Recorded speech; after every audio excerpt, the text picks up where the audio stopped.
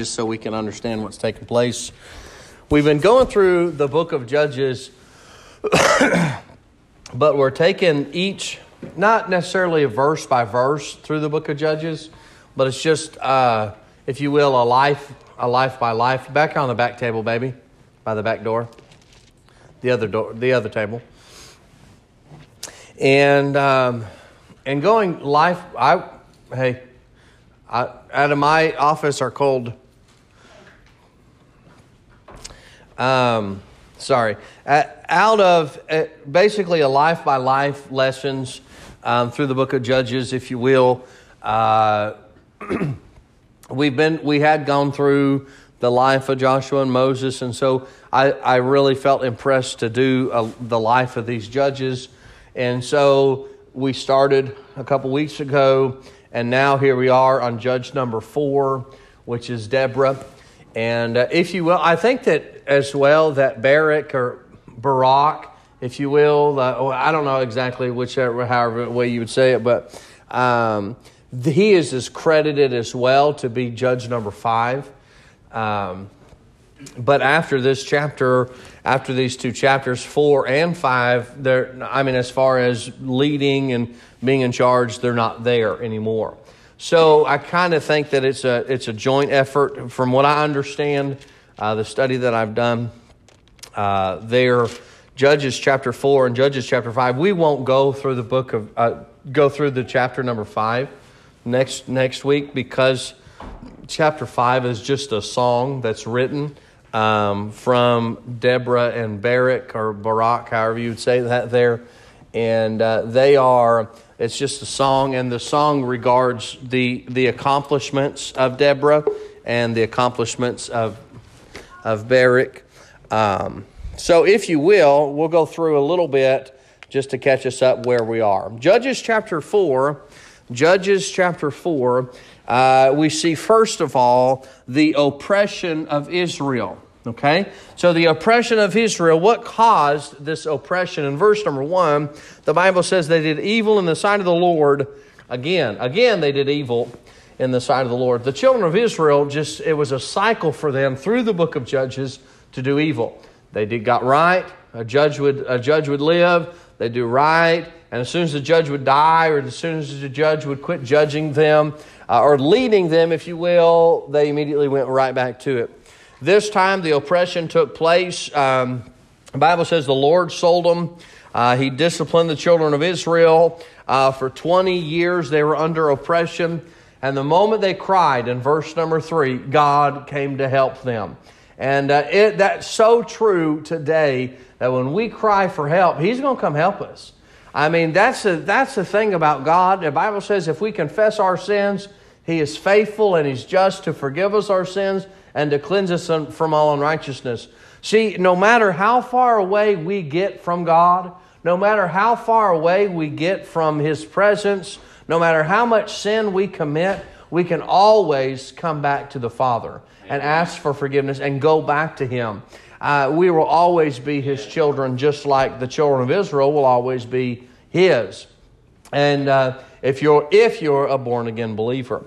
So we can have that access by having forgiveness of sin. So number 1, look, in Psalms, a verse that I read last week, but Psalms 46, verse 1, it says, God is our refuge and strength, a very present help in trouble. When we're in trouble, when we need help, when we're at the bottom of the barrel, we've got to go to Him. We've got to go to the Lord for that help. All right? So number 1, we see the oppression of Israel. Number 2, we see the enlistment of Barak. Now, this enlistment of Barak, I said last week that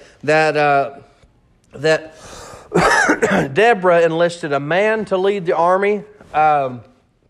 And I don't know that it was specifically for that reason or whatever reason it was. Barak probably had some type of military background and was able to lead the children of Israel as well. And so she used him for whatever reason. The Bible doesn't tell us why. It doesn't say, give us a list of reasons why he used Barak, but she used Barak. But ultimately, she asked Barak to lead. Barak said, okay, I'll go if you go with me. And he made a stipulation with her. He said, the only way I'm going is if you're going with me. And well, she said, well, I'll go with you. And but because I'm going with you, you will not get the full honor of what takes place. And see, God, God has a plan. God has a specific plan for everybody in this room. You know that? Your life has a plan. You're not just wandering aimlessly through this life and wandering aimlessly through what you've been going through. He has a specific plan, a specific purpose for you. Why are you here? Why are you going through what you're going through? God has a plan for your life. He had a plan for Barak. He had a plan for Deborah. And God's plan was Barak lead the army. But Barak said, well, wait a minute, I need Deborah to go with me. Well, God said, okay, well, I'll let Deborah go with you, but because of that, you won't get the honor. And we'll read in just a little bit that he doesn't get the honor. Okay? So she enlists Barak to lead the army.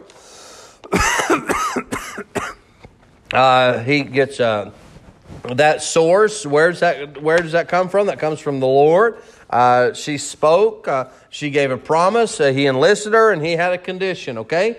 Now, number 3. Let's get on to number 3, and that'll be the focus of tonight's message. Number 3 is the victory over Jabin. Jabin was the king of Canaan, and the king of Canaan was the man who was oppressing the children of Israel. So let's begin reading in verse number 11. Let's kind of grab a hold of where we're at, and we'll go from there. Verse number 11. The Bible says, now Heber the Kenite, which was of the children of Hobab, the father-in-law of Moses, have severed himself from the Kenites and pitched his tent unto the plain of Zananim, which is Kadesh. And they showed Sisera that Barak, the son of Abinum, I'm not going to say that right, was gone up to Mount Tabor. And Sisera gathered together. Sisera is the captain of the king of Canaan. He's like the general, if you will, the leader, the captain of the army. And Sisera gathered together all the chariots, even 900 chariots of iron, and all the people that were with him from Harosheth of Gentiles unto the river of Kishon. And in verse number 14, and Deborah said unto Barak, up, for this is the day in which the Lord hath delivered Sisera into thy hand. Is not the Lord gone out before thee? So Barak went down from Mount Tabor, and 10,000 men after him. Now, so now they're going to war. Now they're ready to go fight. Here it is, Jabin, the king of Canaan and his group. Sisera has 900 chariots. But here comes Barak and Deborah with 10,000 men ready to fight. Now, who's going to win? The Lord's going to win, right? Side's on the Lord's side's going to win. In verse 15, and the Lord discomforted Sisera and all his chariots and all his host with the edge of the sword before Barak, so that Sisera lighted down off his chariot and fled away. Now, we'll stop there and we'll read a little bit more in just a minute. But I want you to think about this as we look at this victory. Man, my throat is irritated. Why in the world is it doing this to me? I've got a cough drop in my mouth, thank you. I actually have a bag. All right. I think you gave me, I don't know.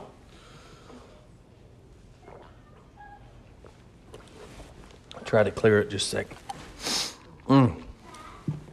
But I want you to think about this. In verse number 14, Deborah said unto Barak, up, for this is the day in which the Lord hath delivered Sisera into thine hands. Is not the Lord gone out before them? So here we are. We have 10,000 men. We're ready to fight. And Deborah looks at Barak and says, let's go. Let's go get it.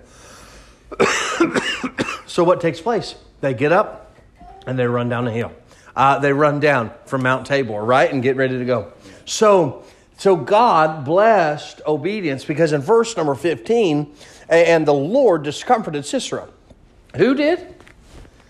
Barak, right? His sword. That's not what that says, is it?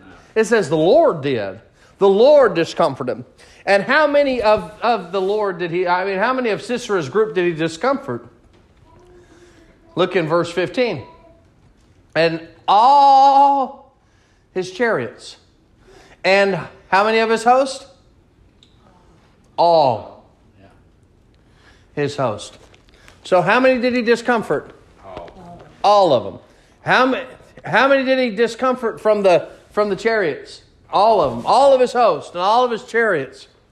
He discomforted. The obedience that God blessed from Deborah and Barak, that God blessed them because of being obedient to what God said. The Lord discomforted him. Truly this to be said, we need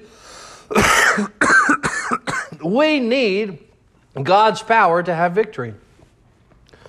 What gave them victory? What gave Barak and Deborah victory that night? God did. And so for us to have victory in every situation that we have, who's going to give it to us? Now, it's my strength, right? No. It's not my strength, it's God's strength. You remember in the story of David and Goliath, right? David went out to Goliath and he said, I come to you in whose name? In the name of the Lord. And so when we have battles, you have battles that you face, temptations that you have things that this is a physical battle. Okay? So we may not have a physical battle tonight, but we have a spiritual battle. Yes or no? Yes. The Bible says that we wrestle not against flesh and blood, but against the principalities and the powers of darkness. I believe, if you could uncover and see the spirit world, it would make us want to close our eyes. The battles that take place on our behalf for us, God has done those battles. But every day we face battles. Oh yeah. Every day we face something in our life. How can we have victory? By being obedient to what God wants. I cannot have victory over sin without the help of the Lord. Amen. It doesn't matter how much I can muster. It doesn't matter how strong I am. It doesn't matter what kind of 10-step program I've been through. It is about having victory through the Lord. One of my favorite songs is song number 92 in the Heavenly Highway. It says, "Oh, victory." I'm not going to sing it.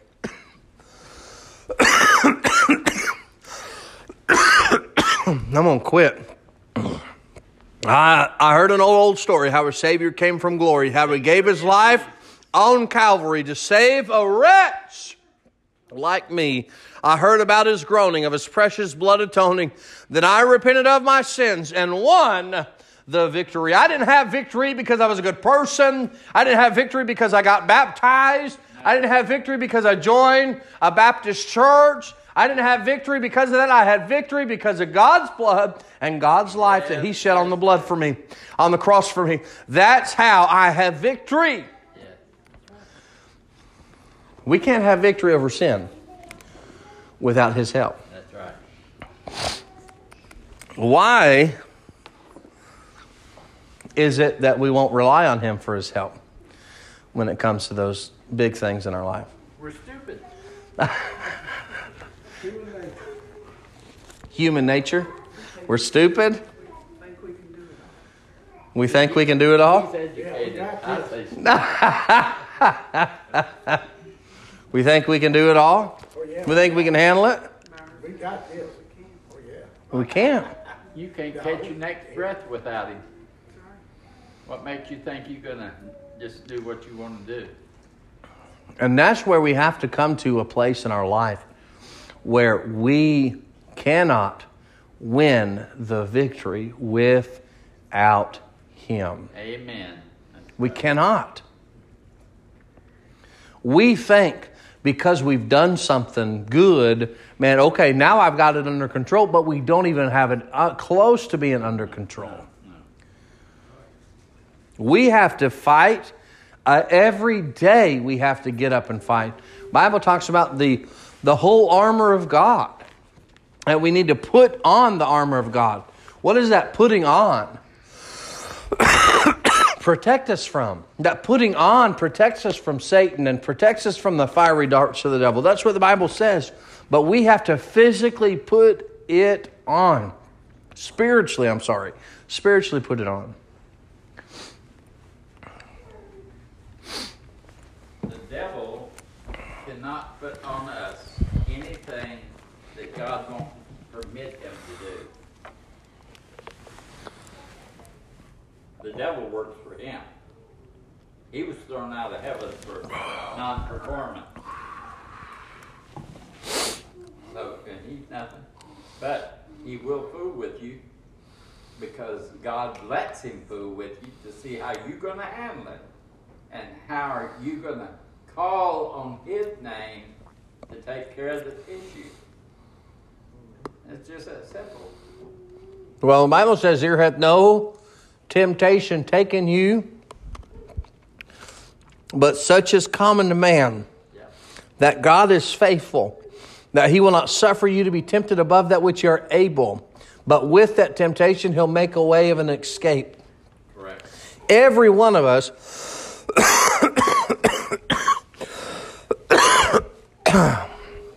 You're going to have to stop straining your neck.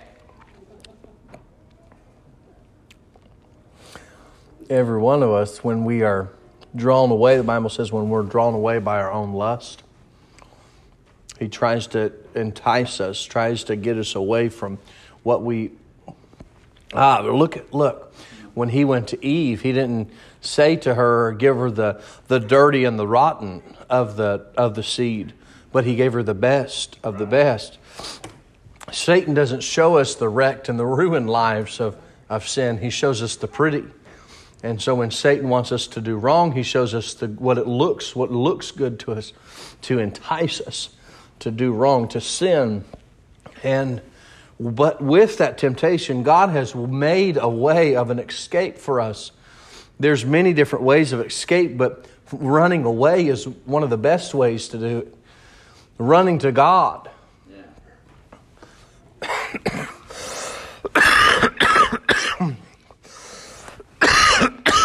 But we have to have His power. Greater is He that is in you than he that is in the world. Is that power inside of you?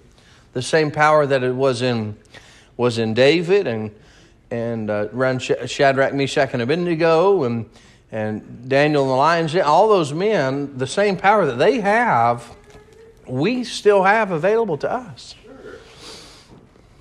But we can overcome those things. I'm not stronger than Satan. And I can't even begin to tell you that I can fight Satan by myself. And I get to that place, if I ever get to a place where I think that I can handle Satan, I'm in trouble. Oh, yeah. I'm in trouble because I can't handle him. I need the Lord's power. I need the Lord's power to have victory. He's jealous. Much like you. He's jealous. He wants your love. Satan wants to get in the way of between you and God. He does. He does. All right. Anybody have any questions or thoughts before we move on? Satan wants it. He wants to destroy us. Look in verse number 15 as well. The Bible says, Captain Sisera fled away. He ran away on his feet. He ran away. What a chicken. What a coward. All of his men were dying, and he ran away. You know, you've ever seen or read the captain will go down with his ship, you know. Not Captain Sisera. He was out of there. He ran out of there. He wasn't about to be killed by Barak. So when he left, he ran down the road, and Barak pursued after the chariots. In verse 16, let's go ahead and read, if you will. But Barak pursued after the chariots and after the host, and unto Hesheroth of the Gentiles, and all the host of Sisera fell upon the edge of the sword, and there was not a man left. I'm going to read that to you one more time. And all the host of Sisera fell unto the edge of the sword, and there was not a man left. Right. Nobody was left. Not one person was left in the army. Not one person was left. Who did that? God. God did it. See, in verse number 15, God discomforted him. Verse number 16, Barak had to do a little bit of work and killed the rest of them. But God wrought the victory. Verse number 17. Howbeit Sisera fled away on his feet to the tent of Jael, the wife of Heber the Kenite.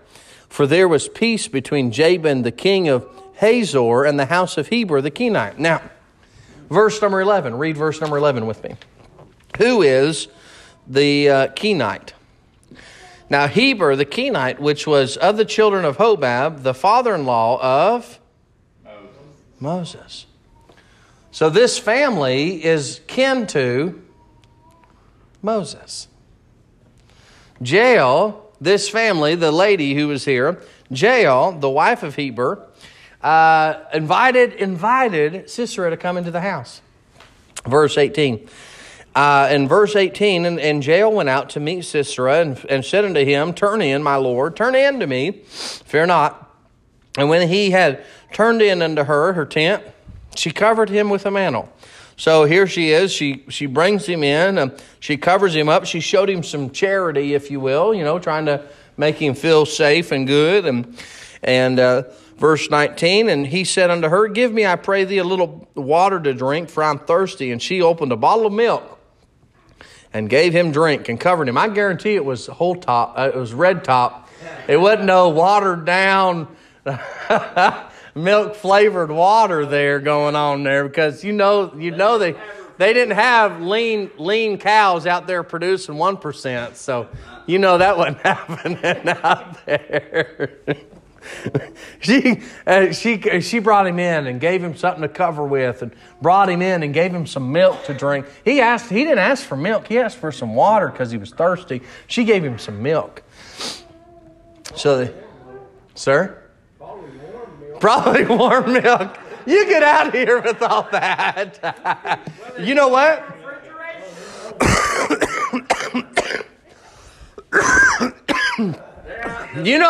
God threw some ice down in that thing. I know He did. It was warm milk. Straight from the cow, it was probably warm milk. She gave him some milk. She gave him a cover. She wanted him to relax and go to sleep. In verse 20, again, he said to her, Stand in the door of the tent, and it shall be when any man doth come and inquire of thee, say, Is there a man here? Thou shalt say, No. He said, Cover for me. I'm not here. I don't want no one to find out I'm here. I'm running hiding. Then Jael, Heber's wife, took a nail of the tent and took a hammer in her hand, and went softly unto him, and smote the nail into his temples, and fastened it into the ground, for he was fast asleep and weary, so he died. She got him a cover, and she got him some warm milk, so that it would make his belly full, and he'd reach over there and fall asleep. And she went outside and got one of the stakes to her tent, and grabbed a hammer, and she come back inside, and she killed him.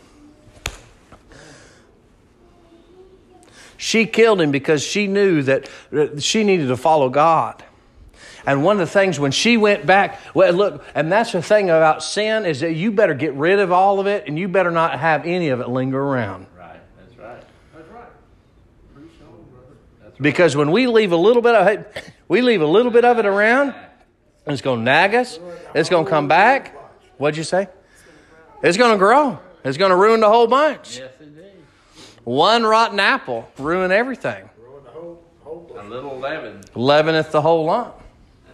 You had to get rid of all of it. All of it. Now, in verse number 22. And behold, as Barak pursued, Sisera, Jael come out to meet him and said unto him, Come, and I will show thee the man that thou seekest. Come here, I got to show you the man that you're looking for. And when he came into her tent, behold, Sisera lay dead, and the nail went in his temples. Go back to verse number 9.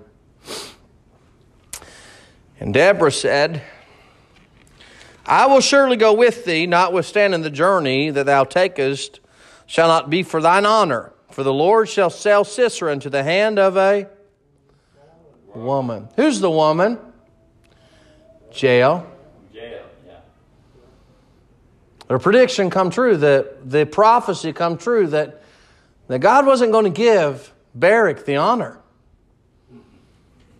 God was going to give the honor to Jael. And God subdued on that day Jabin, the king of Canaan, verse 23, and the children of Israel. And the hand of the children of Israel prospered and prevailed against Jabin, the king of Canaan, until they destroyed Jabin, king of Canaan. Well, Heber knew, apparently, that she was going to kill him. You know. Yeah, he was in on it. The family of Moses. Uh-huh. Isn't that pretty cool? Yeah. It's pretty interesting. Says one thing, you don't want to mess with a woman. I'm drawn to that movie. What was it called? I don't know. Where she beat him on the legs and misery.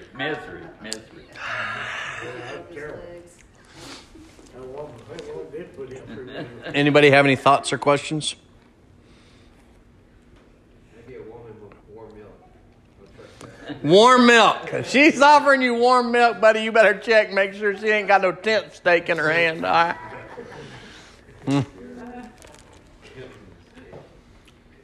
I encourage you to read chapter 5. It is a song, but also talks about the land having rest. Verse 31, and the land had rest 40 years. They had 40 years of peace and 40 years of comfort and 40 years of blessings. Here's that number 40 again. Right. Because of the obedience of Deborah, because of the obedience of Barak, but because of Barak's proposition, if you will, he had to not have the full honor. I mean, he would have been toted through, and look what Barak has done. Look at the victory he's wrought, but he didn't. Because Jael did. Because he had to have Deborah go with him. Sometimes we need to trust God. Well, I want victory over sin, and I want victory over this issue, and victory over this. I have to have victory. The only way I can have victory is through the Lord, and through His strength, and through His power, and through His understanding. That's how I'm going to have victory. Yeah. All right. Any questions or thoughts? Good. Comments? All right. Let's pray. Lord, I love you. Thank you for tonight. I thank